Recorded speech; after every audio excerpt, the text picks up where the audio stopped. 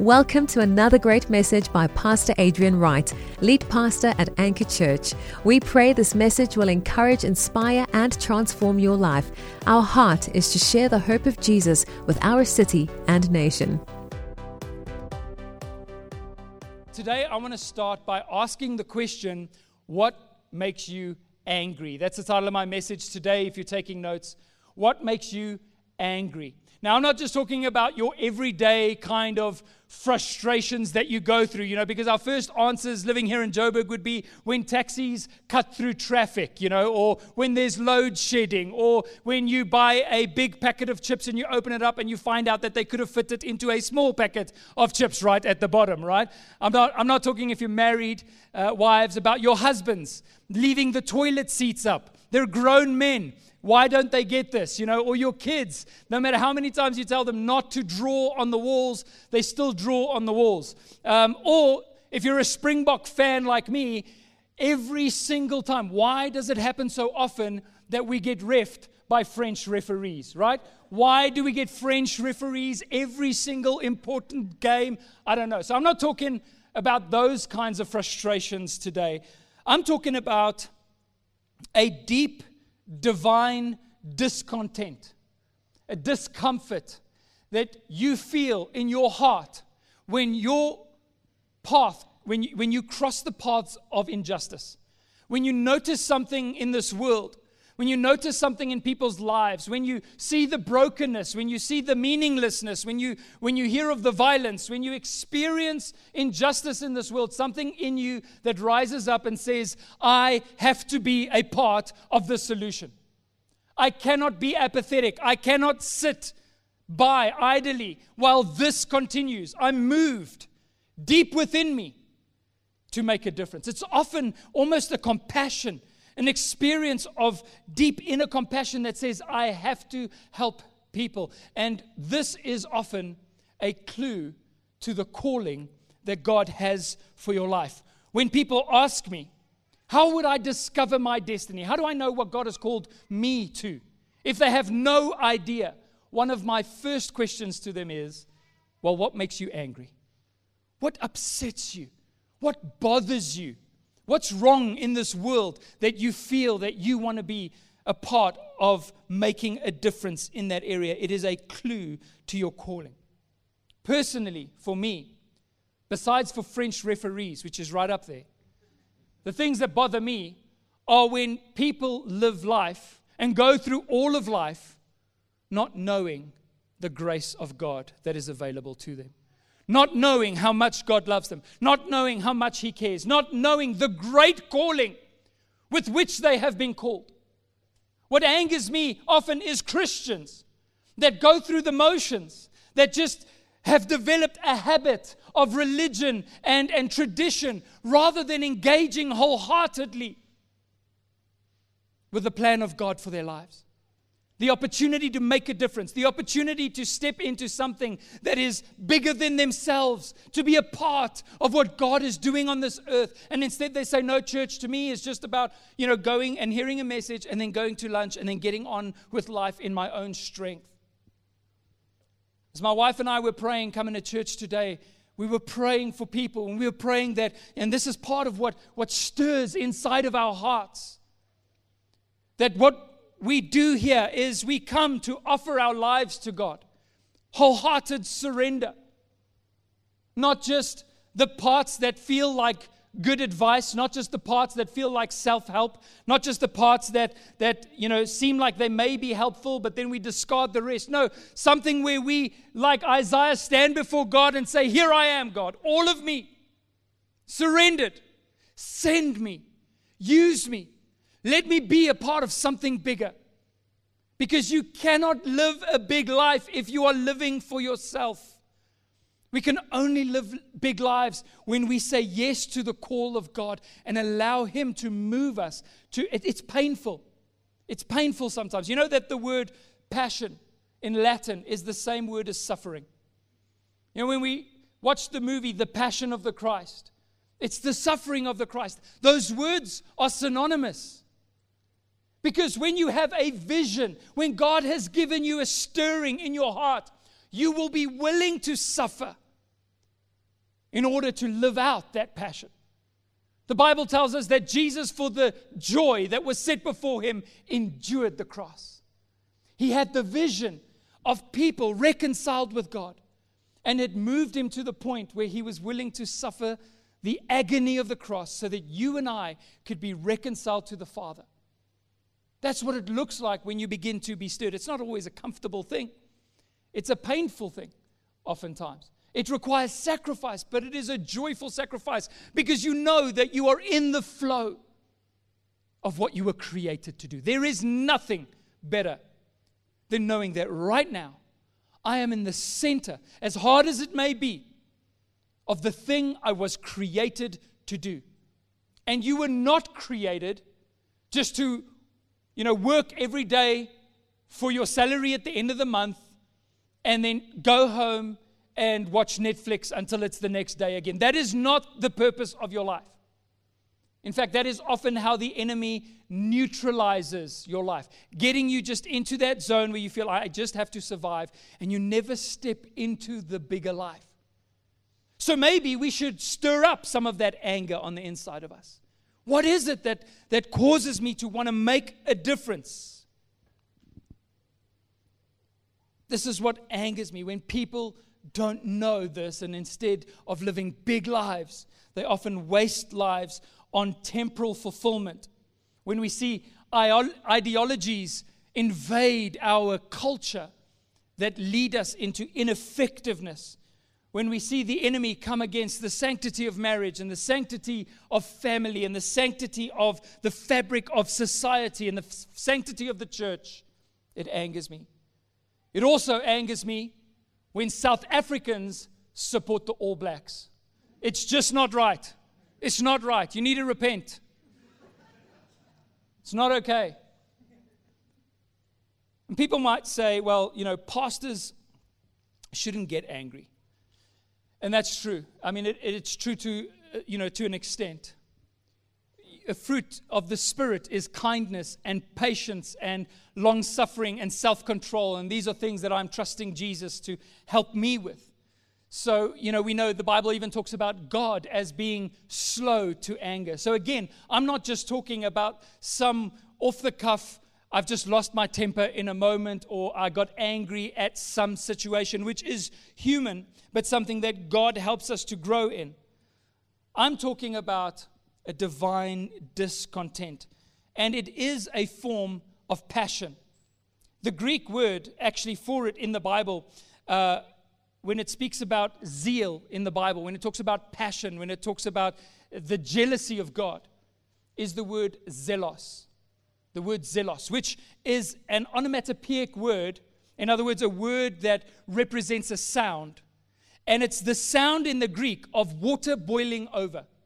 It's actually the sound of a kettle that's boiled to the point where, or a pot of water that's boiling to the point where it's now boiling over, it's running over. So when it talks about this kind of righteous passion, this righteous zeal, when the Bible says that we as Christians are to be fervent in the Spirit, serving the Lord, it talks about something in you that is heating up to the point where it consumes you and it boils over. It bubbles over in your life. Zelos is the word. That's the kind of anger we're talking about here. It's used to describe passion. And this is the most beautiful thing. It's used to describe the passion that God has for you. Have you ever wondered, does God really care? Like God is too busy having meetings with pastors and prophets and, the guys that are out there, maybe presidents, the important people, and I'm just here kind of, trying to get by in my daily life. And you're like, does God actually care? Is he actually engaged? Does he actually see what I'm going through? Well, the Bible tells us that God is a jealous God. Jealous, zealous, zelos. It comes from the same word. I remember Oprah speaking about this many years ago, saying, I have an issue with the God of the Old Testament because it says he's jealous. That seems petty. It's the furthest thing, Oprah, from petty. It's a bubbling over of passion because God loves people to the point that he cares about their lives, that he desires to see them fulfilled and satisfied, knowing their identity, knowing his grace, knowing his love. And that is the heart that God has for you today. Every person here today. If you came in here wondering, where do I fit in? How, what is my status before God? The answer is, He's passionately boiling over with love for you, with zeal for your life. This is how God feels.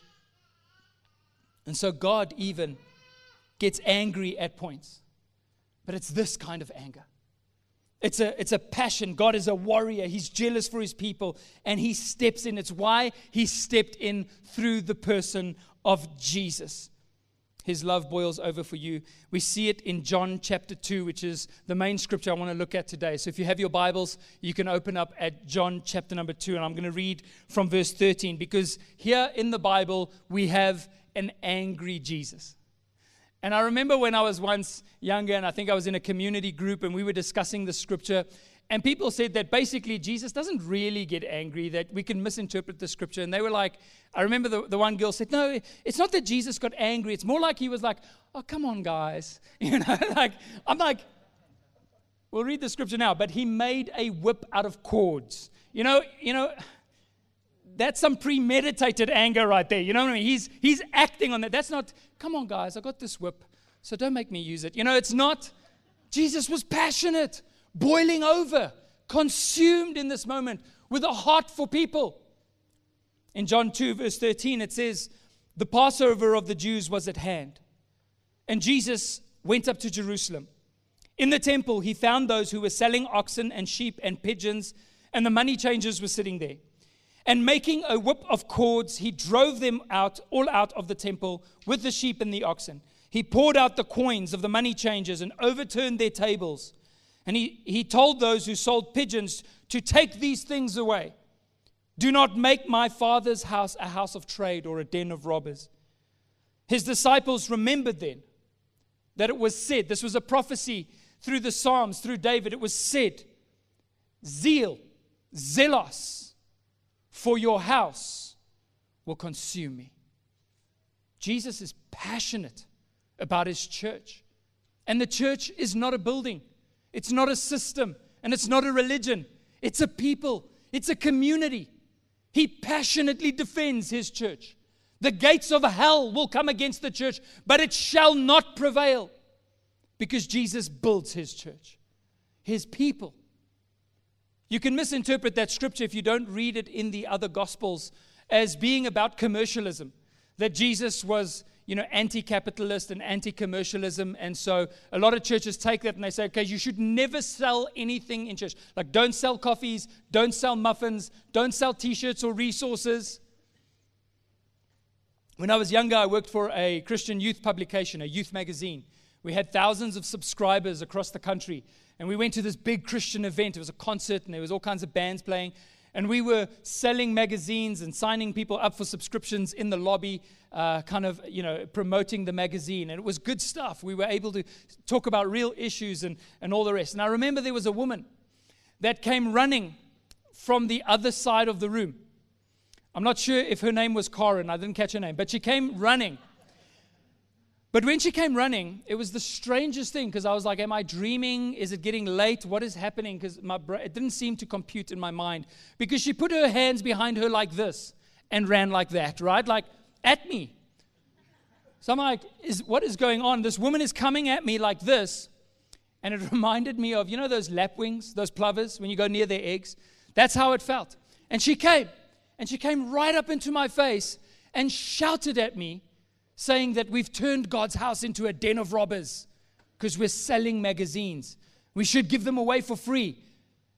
And I only got one sentence out before she ran off. But what I said was, but then we wouldn't be able to afford to publish them. Like we can't, this costs money to print. And we wouldn't be able to print them if, okay, you're gone. All right. So, it was, people think that Jesus was angry about stuff being sold in the church. And that isn't the case. We get more context for it in Matthew's account. In Matthew 21, verse 12, it says, Jesus entered the temple and drove out all who sold and bought in the temple, and He overturned the tables of the money changers and the seats of those who sold pigeons. He said to them, it is written. This is why Jesus is upset. He's telling them why He's upset. It's going against God's vision for what the church, what the temple was supposed to be.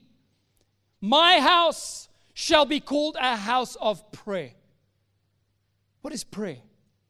It's connecting with God. It's being reunited with God. It's fellowship and communication and worship with God. It's being able to bring all of your brokenness and all of your sickness and all of your longings to God and saying, God, I hand this to you. It's an exchange of grace.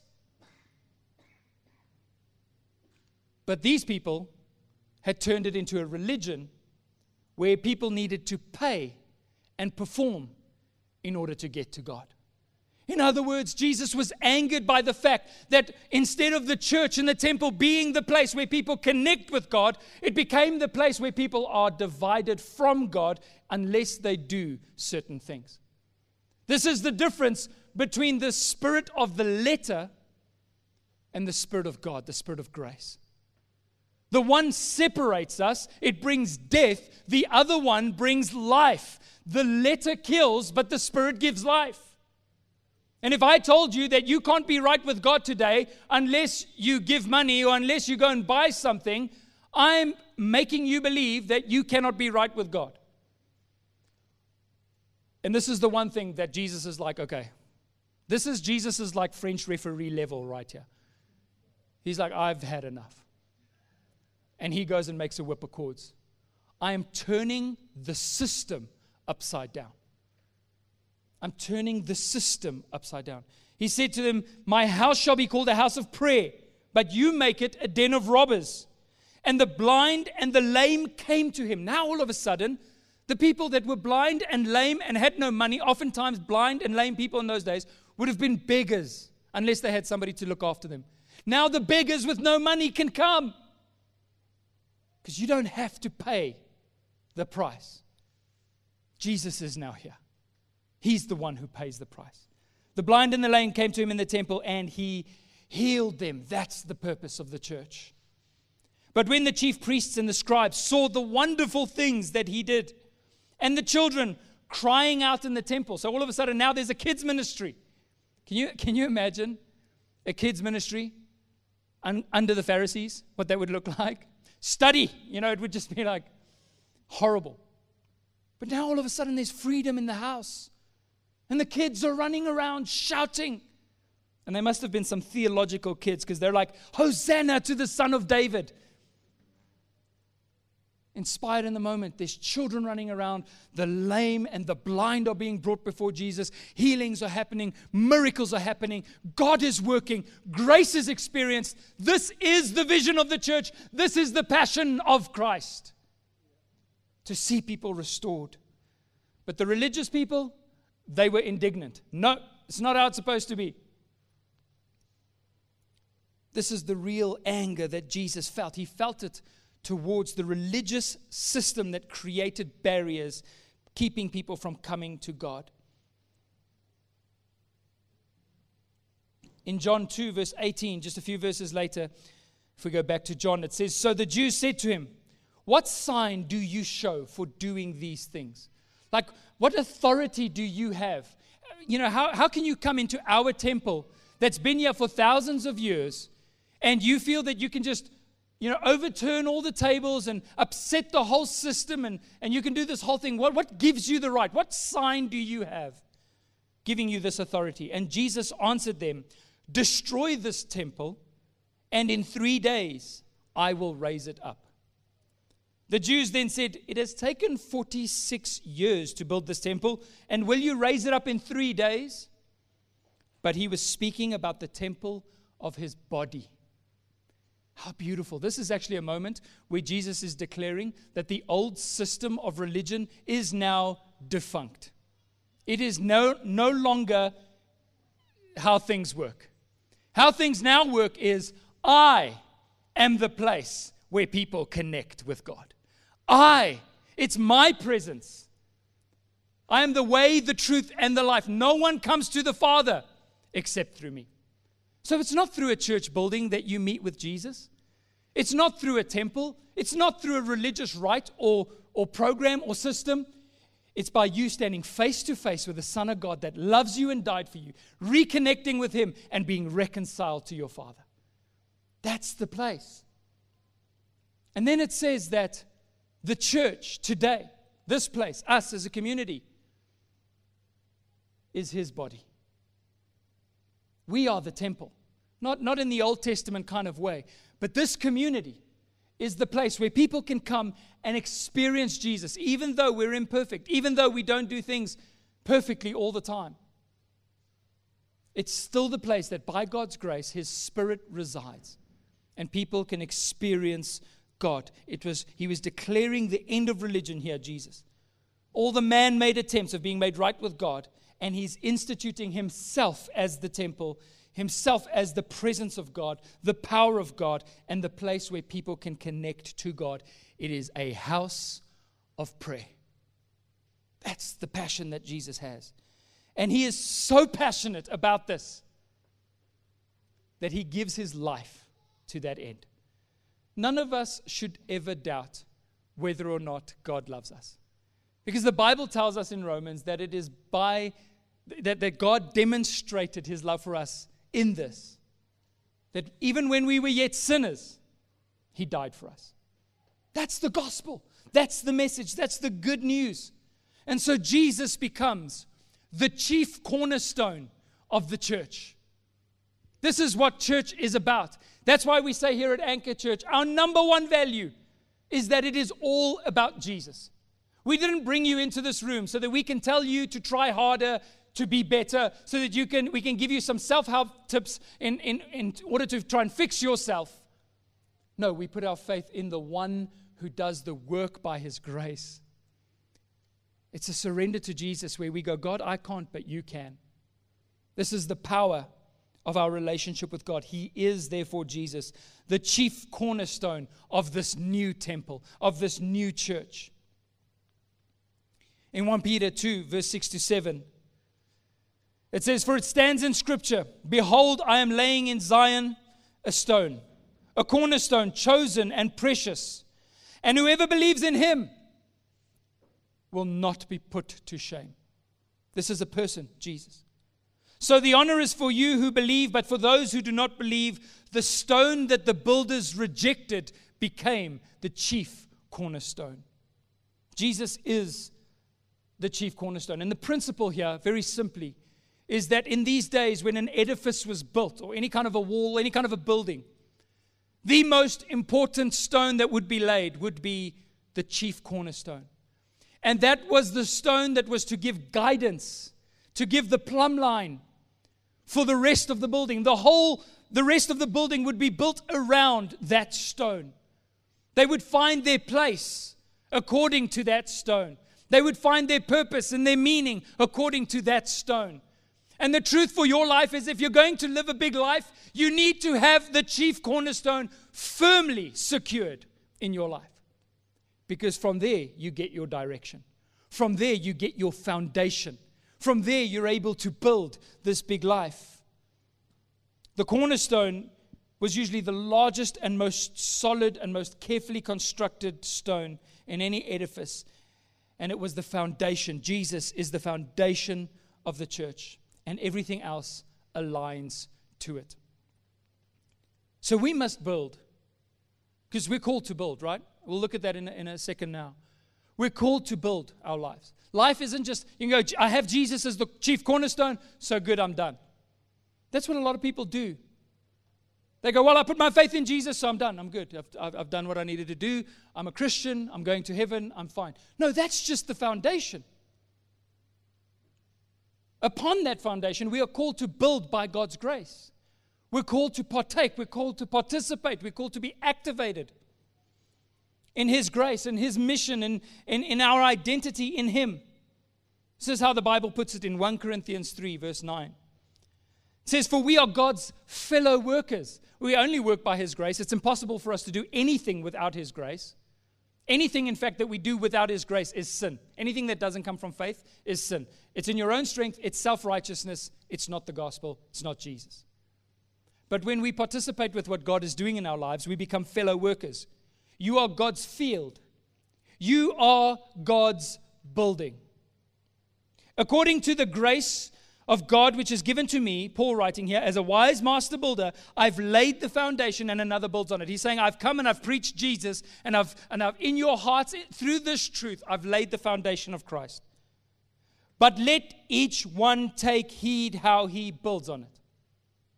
Let every one of us watch how we build on the foundation that Jesus has become to us. For no other foundation can anyone lay than that which is laid, which is Jesus Christ. Now, if anyone builds on this foundation with gold, silver, precious stones, wood, hay, and straw. In other words, there's options. In other words, building your life looks like going to Builder's Warehouse or Chamberlain's or wherever you go to get your hardware goods. I feel like I've spent way too much time in those spaces the last few weeks. But you go there and you can choose what you're going to build with. You can choose the wood, the hay, the straw, the cheap. Let's just go with the cheapest. I don't want this to cost me too much. Let's go with whatever's the cheapest. Or from a place of value, you can say, no, wait a minute. I'm going to build something costly with my life. This is an analogy for what we do with our lives. Some things are not eternal. Some things will not cross over the divide of the temporal into the eternal. Specifically, the wood, the hay, and the straw. It's only the things that we build with that are precious, that are costly. The gold, the silver, the precious stones. When we lay those things before God, when we build a life with those kinds of materials, we begin to live a life that has eternal value. Eternal value. Big life, eternal value. Each one's work will become clear. Verse 13. For the day, capital D, the day of judgment, will declare it, because it will be revealed by fire. And the fire will test each one's work of what sort it is. If anyone's work which he has built on it endures, he will receive a reward. If anyone's work is burned, he will suffer loss. But he himself will be saved, yet so as through fire. In other words, what it's saying here is that there is a testing. What did you do with your life? Did you build things that are eternal or temporal? And obviously the idea here is that there is a heat, there is a fire, there is that zeal, there's that passion that we travel through as we head into eternity. And many of the things we've spent so much of our time trying to accrue and trying to achieve won't cross over. This is not a question about salvation. I'm not saying if you haven't done enough good things, you're not going to make it into heaven. It says, even if everything you've done in this life is useless and burns up the moment you step into eternity, you're still saved. Did you get that in there? You're still saved. But when we live eternal lives, we get to carry those things into eternity, and so it carries a reward. That's a big life. You know what a big life is? One that goes beyond this life.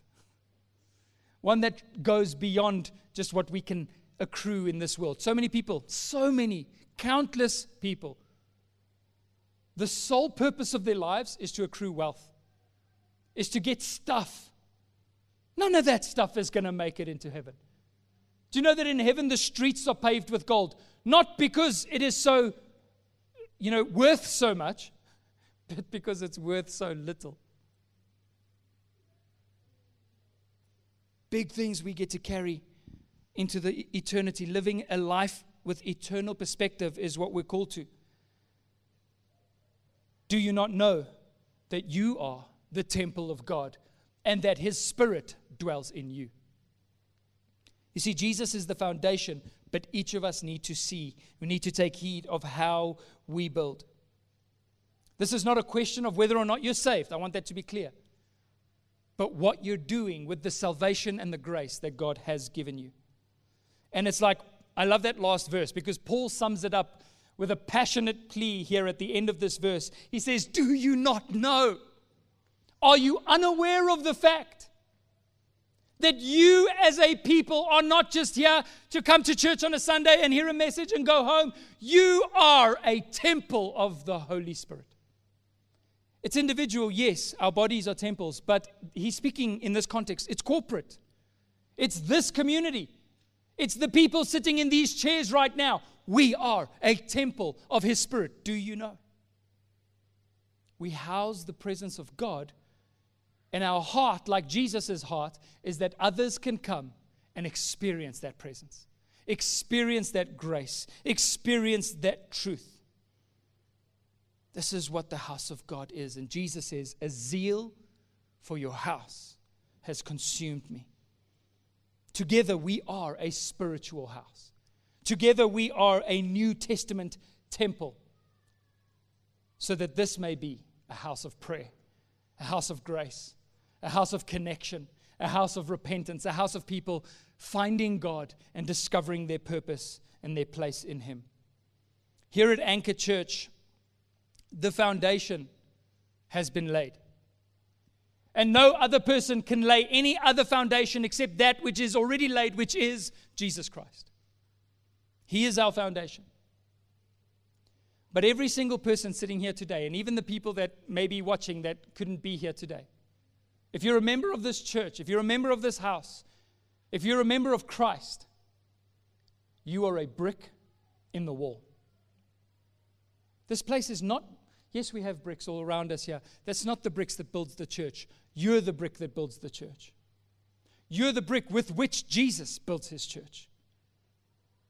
In 1 Peter 2 verse 4, it says, as you come to Him, to Jesus, a living stone rejected by men, but in the sight of God, chosen and precious. So as you come to this cornerstone, Jesus, you yourselves, like living stones, are being built up as a spiritual house. This is a spiritual house. That's why we say, this is home. This is home. Because we are living stones building this place, a spiritual home, a spiritual house, housing the presence of God. But Peter, in writing this, goes one step further. He says, not only are you the house itself, not only is this community the place itself, but you are also a holy priesthood. He says to be a holy priesthood, to offer spiritual sacrifices acceptable to God through Jesus Christ. The priests served in the temple and stood in the gap between God and the people. In serving the temple, their whole purpose in being there was to minister to God and to be the bridge that connects people to God. Now, Jesus is that bridge that has finally bridged the gap between people and God. But we serve Jesus in this house as a holy priesthood. So people say, well, I'm serving the church, or I'm serving at church, or the pastors asked me to serve, or my team leader asked me to do something for them. That's rubbish. If you're a part of this team, if you're a part of this church, if you serve in any way, you only serve one person, and that's Jesus Christ.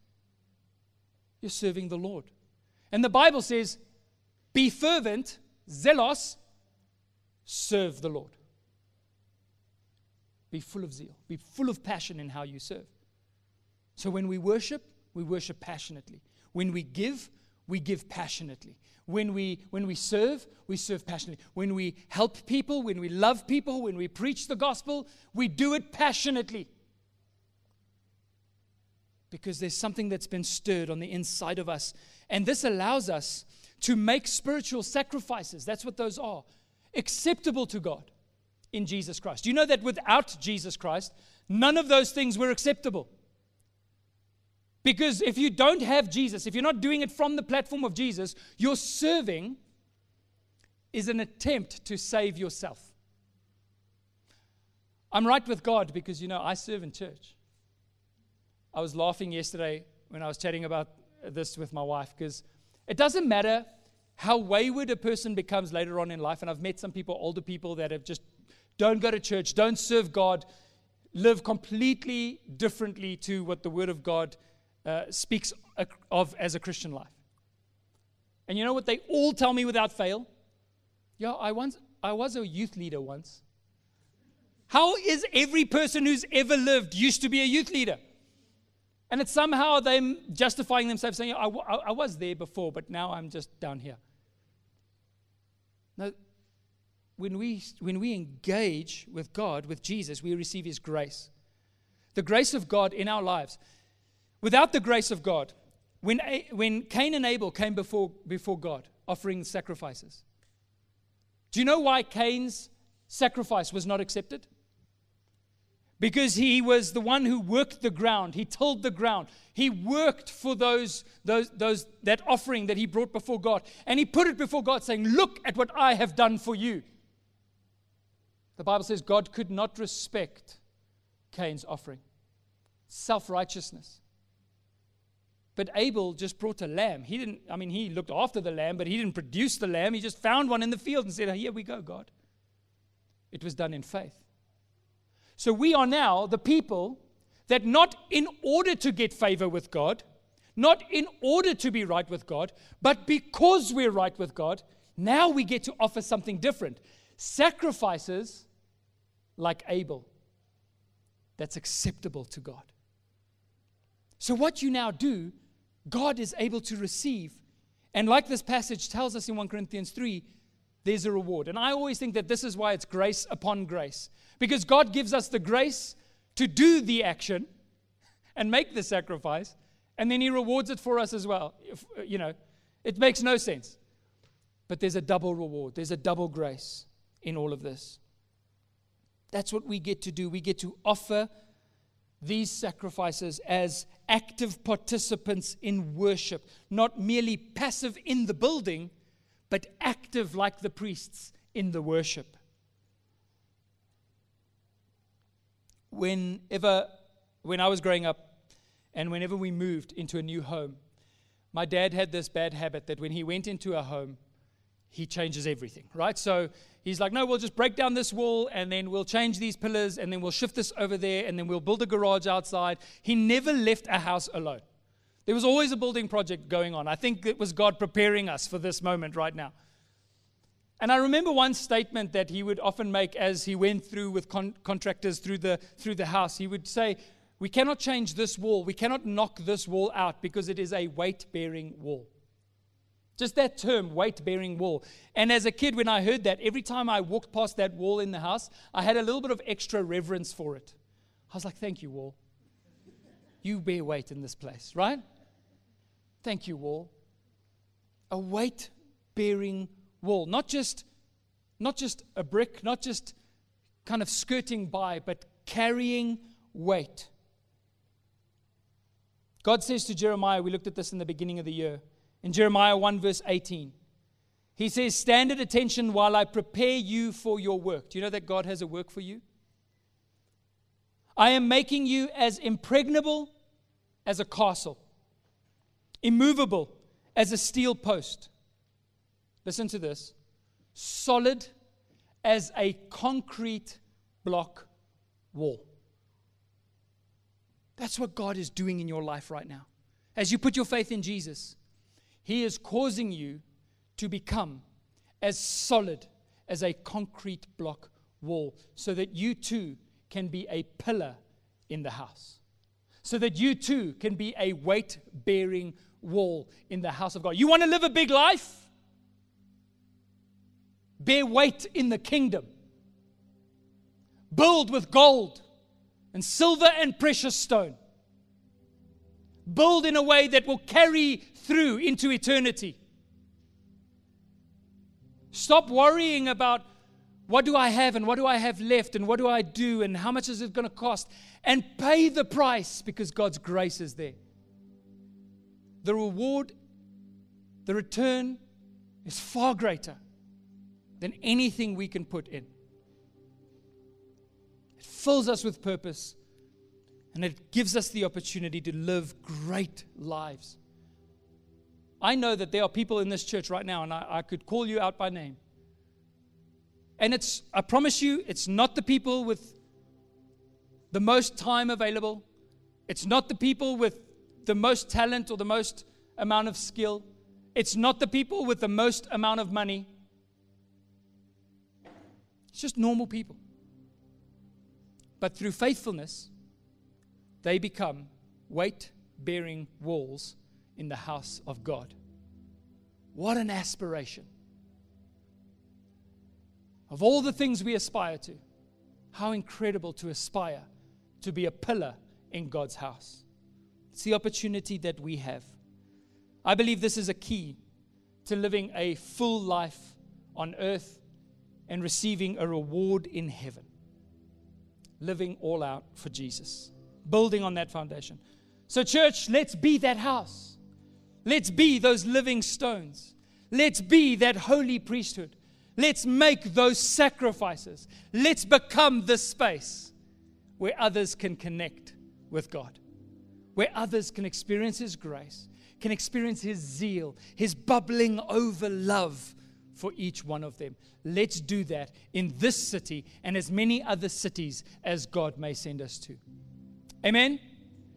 Amen. Won't you stand with me this morning as we pray?